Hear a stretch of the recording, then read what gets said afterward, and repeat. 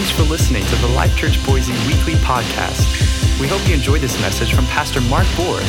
For any other messages or other resources, please visit us at lcboise.com.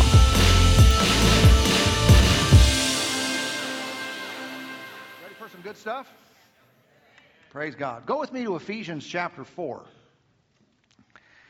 Ephesians, the 4th chapter. We began a new series of messages last week, and this series is called The Devil's Trap.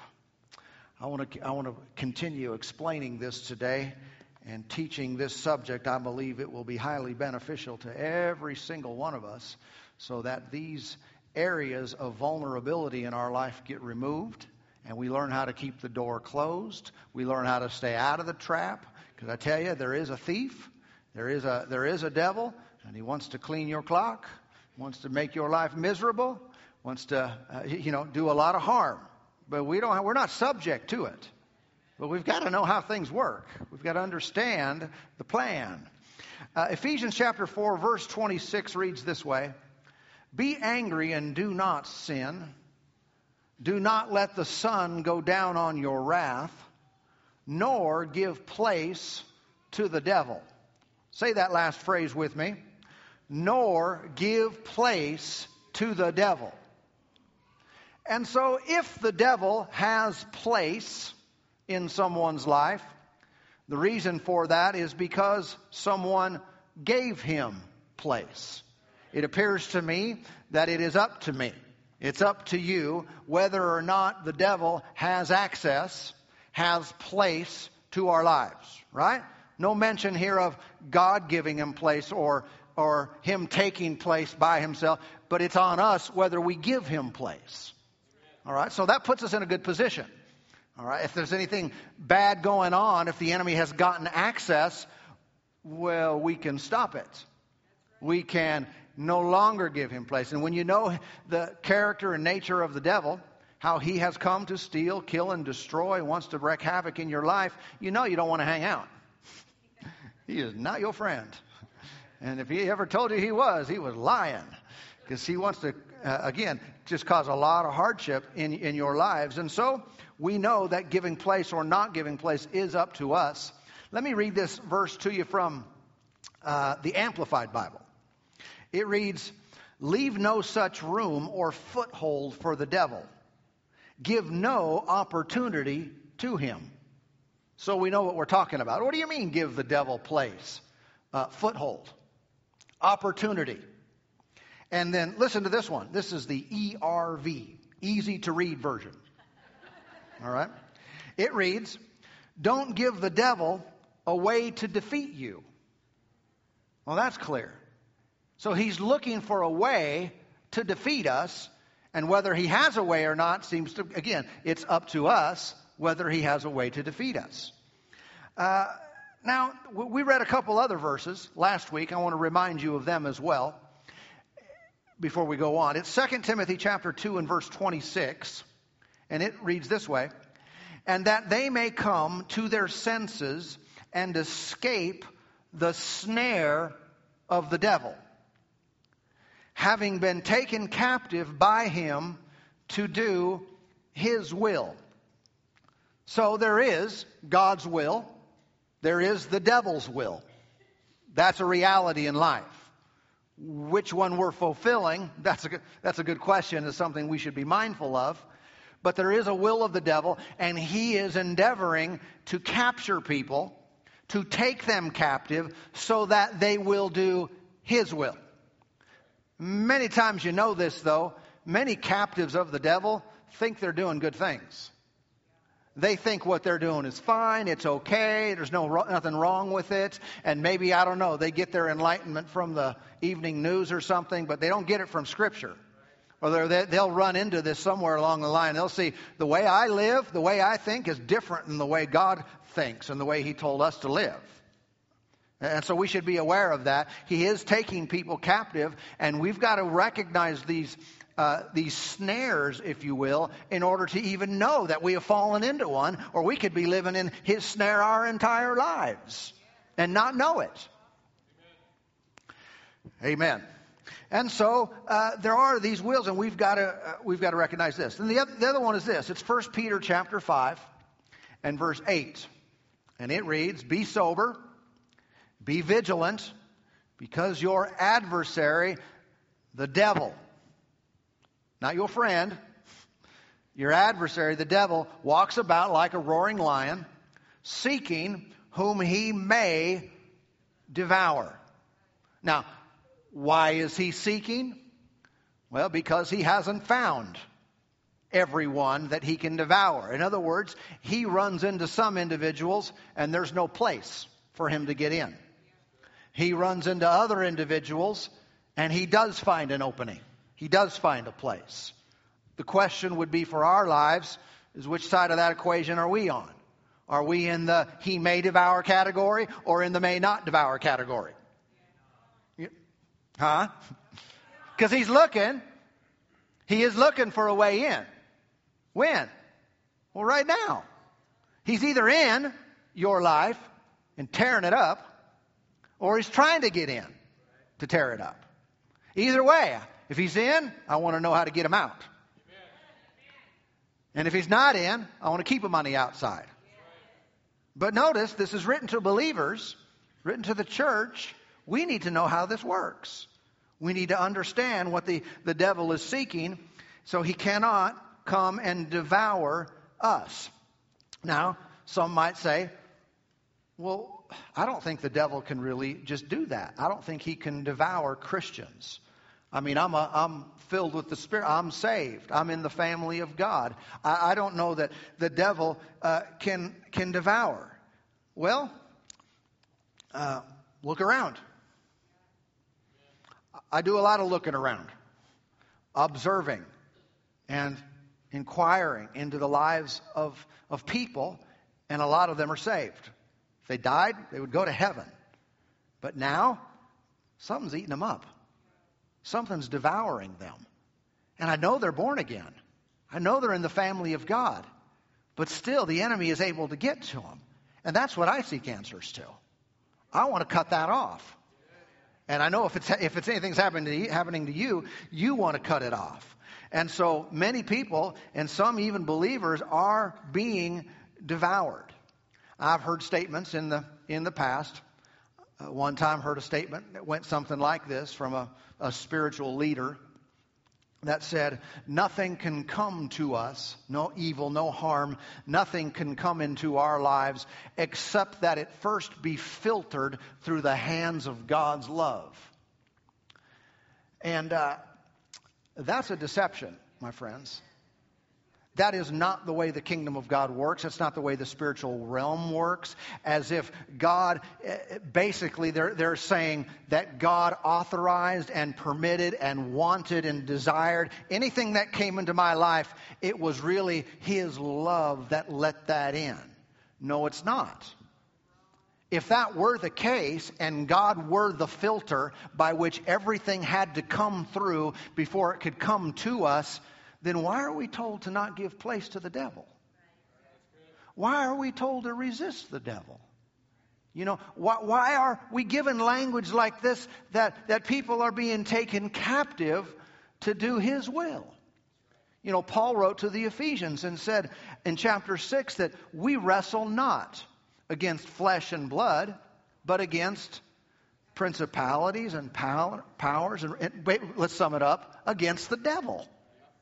He said that's what the fight is over. That's where your opposition is. Not in the physical realm, it's in the spiritual realm. And this again is written to believers.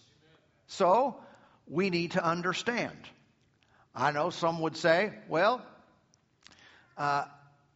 the devil can't do anything. It's not about how we act or how we live our lives. We just need to resist the devil, as stated in James chapter 4. Resist the devil and he'll flee from you.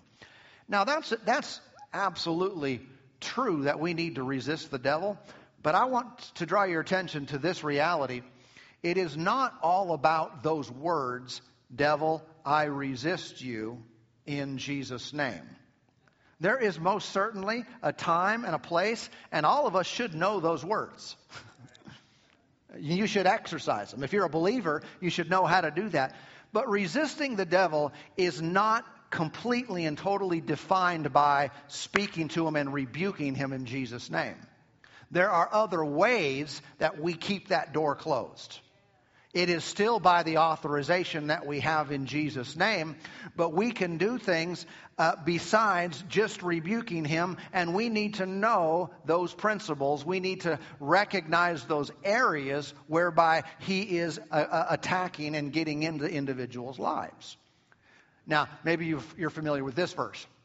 It's Psalm 34 and verse 19. It reads, "Many are the afflictions of the righteous, but the Lord delivers him out of them all."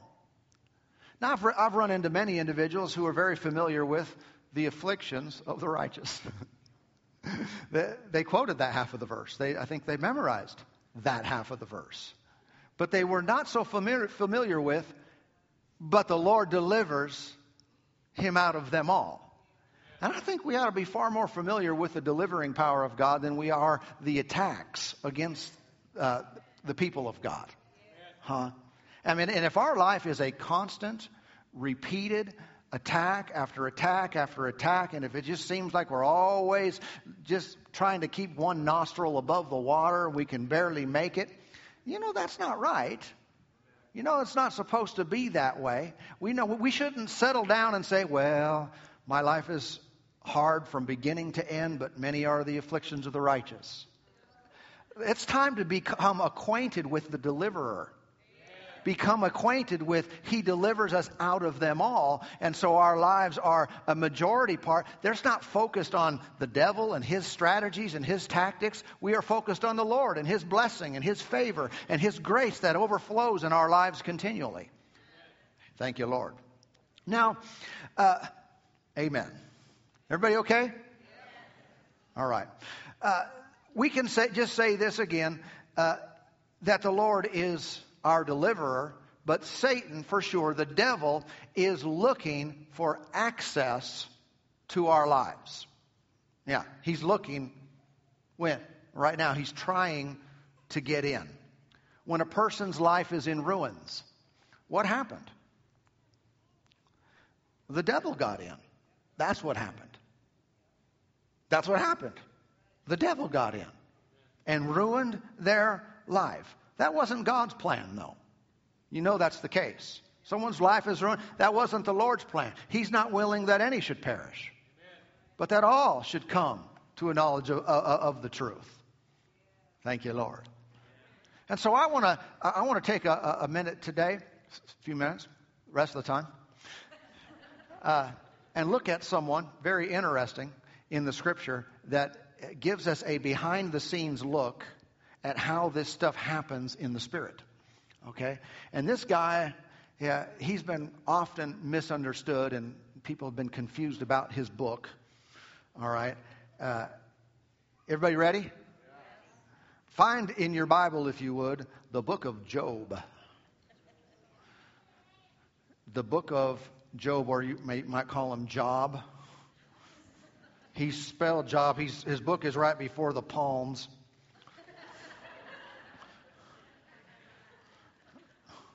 So Job 1, or Job, chapter 1. And let me give you a little summary. Obviously, we're not going to tackle this whole book by any means in the little bit of time we have here.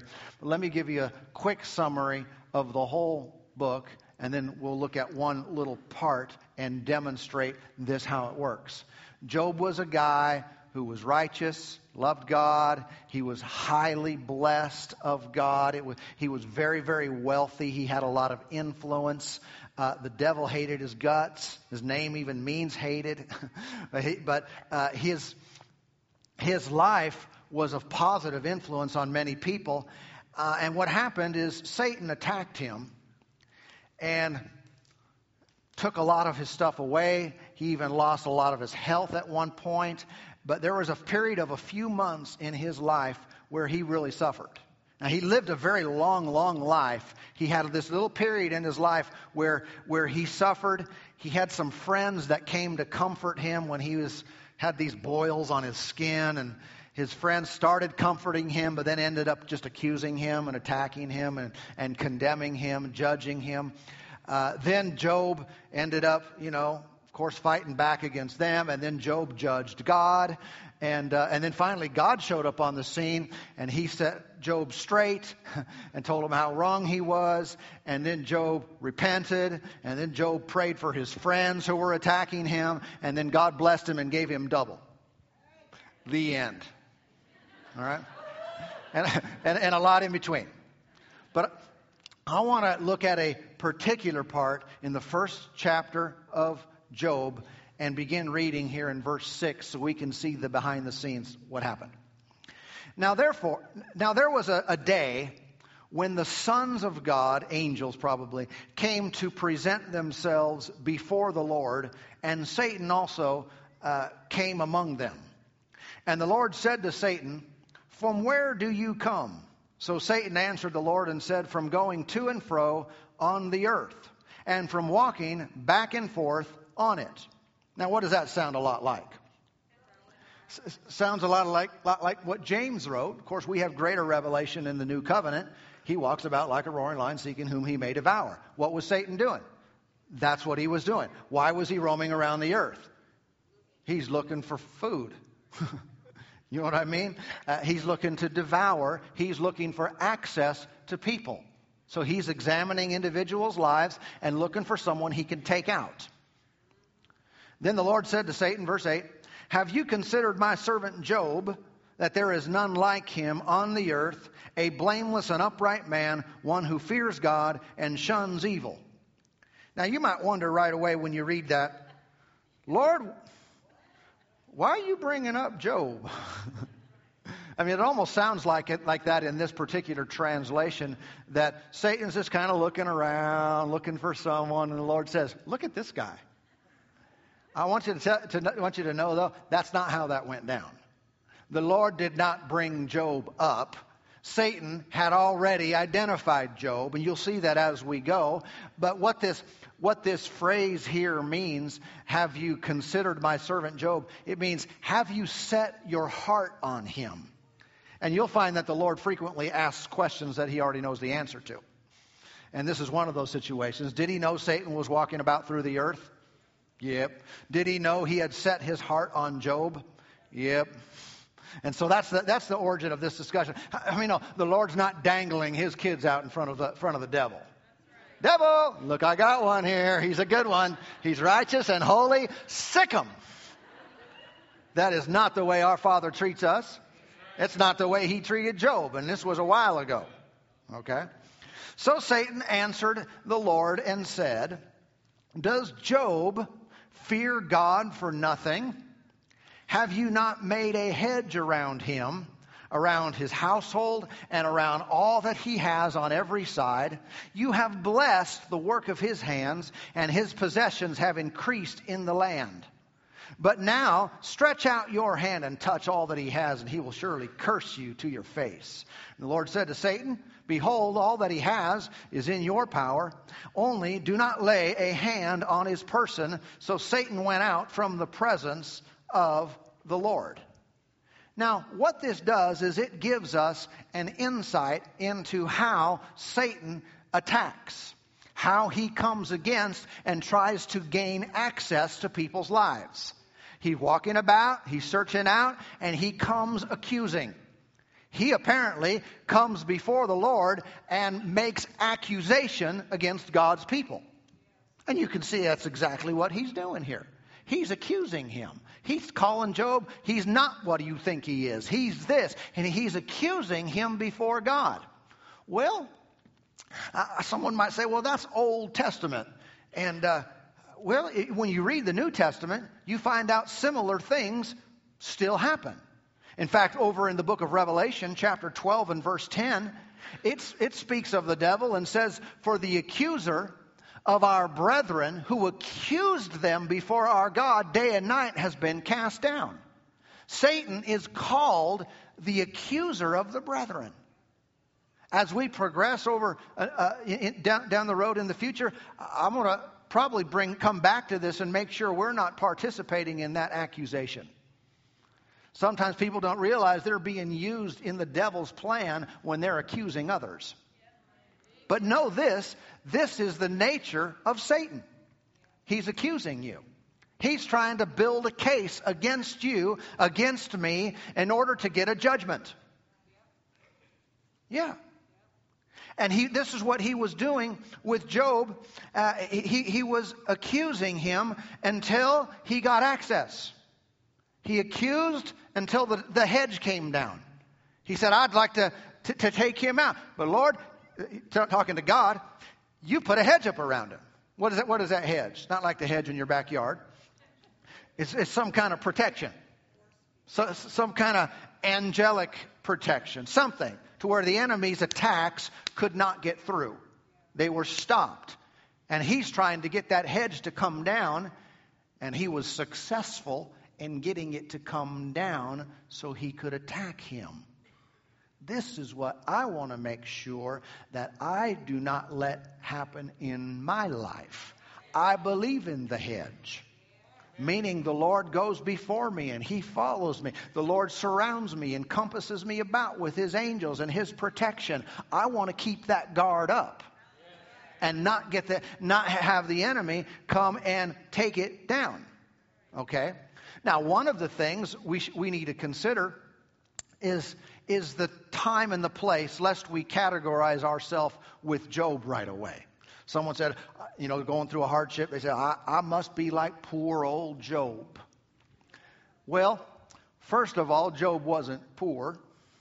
He was extremely wealthy beyond, I think, anyone that you and I know. And at the end of it, he was double wealthy. All right, so let's just correct the verbiage first. Not poor old Job. Secondly, there is not an apples to apples comparison with Job and anyone here. All right. And one of the big reasons for that was because of the time in which he lived. This was pre-covenant. It was for certain pre-cross. But this behind the scenes still happens like this. In this regard, Satan is still the accuser of the brethren. And the Lord is not willing that Job would perish. The Lord didn't want Job to suffer this hardship. He didn't want any of this stuff to happen. But the Lord also abides by legalities. I mean, that's the reason Jesus had to go to the cross. But because of this behind-the-scenes activity, what God has done in His great mercy and love for us is throughout history, He has set up covenants by where people can avoid the judgment, they can avoid the curse that some of their lifestyle and actions deserve. Say, well, Job wasn't a bad person. No, he wasn't. He was a righteous person, but he wasn't spiritually righteous. He wasn't born again. And they didn't have that. If you just read that book, you don't get the revelation. But you come over to the book of Ephesians, you find out that everyone is subject before Christ, before they get born again. They're subject to sin. They're subject to the prince of the power of the air. And the enemy does have influence in people's lives. And that was true through the Old Testament where people were spiritually dead. But again, God in His mercy gave covenants. He told them to have sacrifices. He gave them promises. All these things so there would be something to protect them from the devourer. Because He never wanted people to suffer all the hardship. And yet the spiritual nature of human beings being spiritually dead required that the enemy have access. And so the Lord, again, in His mercy, gave these covenants. And, of course, we come to Jesus and thank you, Lord. But one of the statements that Job made concerning his own life, and let me just say this. If you read the whole book, you have to be very discerning. Because not everything said was God speaking. There's a whole lot of that book. It's the people arguing back and forth. And it's an inspired record of what took place, but it's not all true. Because it's just people thinking what they thought. But one of the statements that Job made in chapter 9 and verse 33 is he said, nor is there any mediator between us, between him and God, who may lay his hand on us both. So he's saying, I need mediation here. I need a go-between between me and God. He didn't have that. I do. You do. It is the Lord Jesus who came and went before us and bore our sin and bore our shame and went to the cross and suffered and died. He went in between. So now we've got an advantage that Job never had. He didn't have the name of Jesus. He didn't have the Word of God. He didn't have covenant. He didn't have promises. So if you ever find yourself saying, well, I'm just like Job's situation, not the case.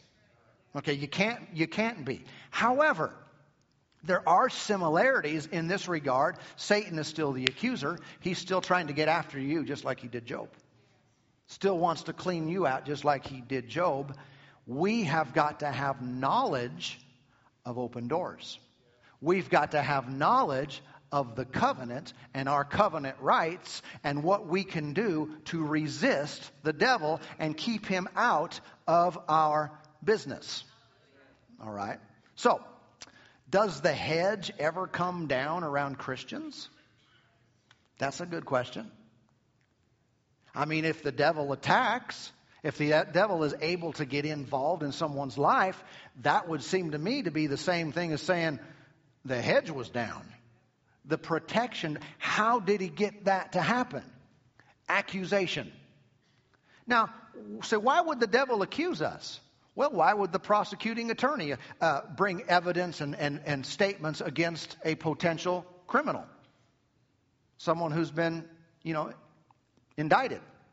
Why would he make a case against them? He's seeking a judgment against them to punish them for what he accuses them of doing. Yeah. And in the same way, when it comes to spiritual things, we have an accuser coming after us. We also have a really good lawyer. You know who your lawyer is? He's Jesus. All right, he's our advocate or our lawyer, our advocate with the Father, Jesus Christ the righteous. And what's he doing? Well, he's got a pretty good case for us. And what's that? Well, they've sinned, but I bore their sin. He's got Exhibit A, which is his blood. The nail-scarred hands. He's got stripes on his back.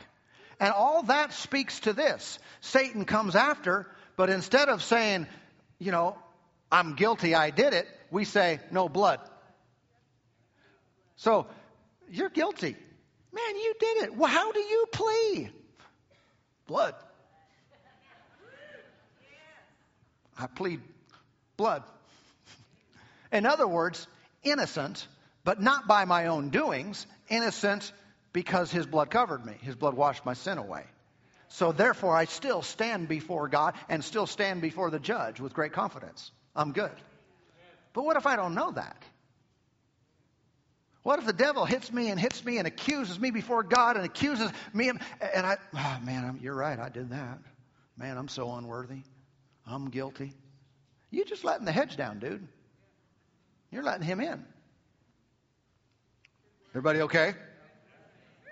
The way this works, it's always been consistent since the fall of man. But the Lord, again, like I said, in his great mercy, has given us ways to avoid all of this stuff, to give us total victory from the devil. Well, we've got to know how it works. We've got to know what to do. And the hedge does sometimes come down around Christians. I believe that's so. And we need to know how to keep it up. How do I keep it up? Not by declaring my own righteousness, but declaring my standing in Christ. One time I was talking to a guy who was having marriage problems. And he told me his wife had left him and they were in the process of divorce and so forth. And as we began to speak, he told me that, whenever I can talk to her, he said, I tell her, I've been faithful to you and I've always been there for you, and I did this right, and I did this, and I never cheated on you, and he's naming all these things that he did right. And as I'm listening to that, I stopped. I said, listen, now consider this. She didn't leave you because of what you did right. And that's all you want to talk about is what you did right. So I encourage you to stop talking about that. She already knows that part. The other part, that's the problem. That's the issue. Not what you did right. When it comes to our standing with God and our being able to resist the devil, it's not about us touting how many good things we have done. That's the wrong basis. And if we get it over in our performance, we're going to lose. Because not only maybe we have done some things right, we have all sinned and come short of the glory of God. And if we're going to tout our performance, the hedge goes down. Someone says to the Lord, I just don't understand why all this is happening. I don't know why. I mean, I am a good person. I don't know why this is happening. I mean, I'm faithful to church. And I pray. And I give. And I'm on the dream team, Lord. Now listen, those are all good things. Is that the basis of our standing with God? Is that the reason the protection around us is maintained? No. Because if we're going to tout all the things that we have done, then we're also going to have to tout the things we've missed it in. And I'm not implying by this when I did the courtroom thing there that we're denying things we've done wrong. We're just telling our attorney, our advocate with the Father, Jesus the righteous, because he says, yeah, but blood. My blood was shed for them. Yeah. But I don't want to approach the Lord and say, I need healing in my body. Don't tell the Lord how good a Christian you are. I need healing in my body. Don't tell the Lord how you're better than so-and-so. Because that is simply not the basis by which we are saved, by which we are blessed, by which we are healed, by which the Lord meets our needs. That's not the basis. We're going to be accused all of our lives. What's our answer? Jesus. That's the answer. Amen. I mean, how many know jokes are often told in little cartoons and stuff about people standing before the pearly gates? You know, and Peter says, why should I let you in? I don't think it happens like that, but that's what it's told. How many know if that were to be the way that it went down, any answer except for Jesus, and you're in trouble? Well, I read my Bible. Huh. Nope. Hatch door. I'm a good person. I did this, and this. The only thing I have to say is mercy, grace. Why should I let you in? Because Jesus loved me and shed his blood for me. He paid the price. And I received it, made him my Lord. Short answer, Jesus. And that's our answer. What about when the devil wants to attack? Jesus. Am I saying there are no other practical applications? There are. And I'm going to show you some of these areas by which he gets in. But I'm telling you, at the end of this, I'm not saved and protected and kept from harm just because I did everything right, because I didn't do everything right. I need to know where my authority lies, where my help comes from. Turn with me to Luke chapter 22. Let's finish up over here today, and we've got some good stuff coming up. Luke chapter 22. Have you ever wondered why some individuals, they seem to get away with stuff? It's like, man, they do stupid things and their life doesn't fall apart. And someone else, they do stupid things and they pay the price for it. I tell you one big difference in the two, and honestly, we're trying to judge from a lack of knowledge when we're doing this, by the way. We're not qualified to know everything going on there. But I will tell you this, there is something called mercy. And when someone gets mercy, their life is sustained. They don't get what's coming to them. I want an abundance of mercy in my life. I don't want to get everything that's coming to me. I don't want to talk about what I deserve. I want to talk about mercy. And there are individuals, sometimes it's because of another person around them. There's different reasons why it happens. But one person's getting judgment, another person's getting mercy. Why? That's the question. But what we need is mercy. And then grace gives us what we don't deserve. Okay, mercy is when you don't get what you do deserve. Grace is what you get when you get what you don't deserve. Understand the difference? Okay. Luke 22, verse 31.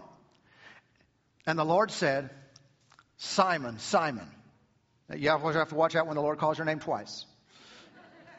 Simon, Simon. That, by the way, Simon is Peter. Peter wrote 1 Peter 5:8. All right? Simon, Simon, indeed Satan has asked for you. Well, that's interesting. He's still doing it. What happened with Job? Happening to Peter. Satan has asked for you that he may sift you as wheat. The accuser of the brethren is coming after Peter. He's trying to mess his life up and take him out. And Jesus had revelation of it. That's an interesting word of knowledge there. Jesus is going along, obviously he knows, Satan asked for you, Peter. But I have prayed for you. Oh, thank you, Jesus. That your faith should not fail. And when you have returned to me, strengthen your brethren. What's very interesting to me about this, there's a lot we could say. But it appears that Satan would have been granted access to sift if it weren't for Jesus' prayer. He said he wants you. He wants to sift you as wheat. He wants to devour you. But I prayed for you. That didn't mean that he wouldn't be tempted. You know the story. He was tempted and failed that temptation, but then bounced back. And that's what Jesus was saying here. But he wasn't. Satan was not able to get in and tear his life up. He was not able to get in there and permanently harm him and remove him. And the answer seems to be right here. Jesus said, I prayed for you. And that's why he's not getting in. Wow. So Satan would have been given access to Peter except for someone who prayed. Makes me wonder about my prayer life. And even when I know people and I have friends or different ones that they're being hit, Satan's going after them. You know, my prayer for them could get them mercy. Could get them special favor from God, so where the enemy is kept out or at least kept at bay till they can stand up themselves and resist the devil. I'm telling you, it really does make a difference. And sometimes you can see this, why some people fall and some people do not fall. Sometimes they've made some good decisions in surrounding themselves with people who pray. Sometimes it's others in their life who are helping to keep that protection up long enough to where they will make some right decisions and not be consumed by the enemy. Amen. Now that we know how this works, we're going to go forward and we're going to take some more specific looks at the trap the enemy lays and how he gains access. But what if all Christians were armed with this revelation? Maybe people would stop blaming God. Maybe they'd stop that victim thing. Well, just can't tell, you just never know. We're out of control. Maybe they would stop giving place to the devil. And I tell you, we're going to have a lot of that going on around here. No more place, no more access, no more opportunity. Not giving him a way to win. Not giving him a way to have access to my life. Amen. Amen. Father, in Jesus' name, I thank you for what you're doing. We hope you enjoyed this message. Find our other messages on iTunes or visit our website at lcboise.com and follow us on social media, Life Church Boise. Thank you and have a blessed day.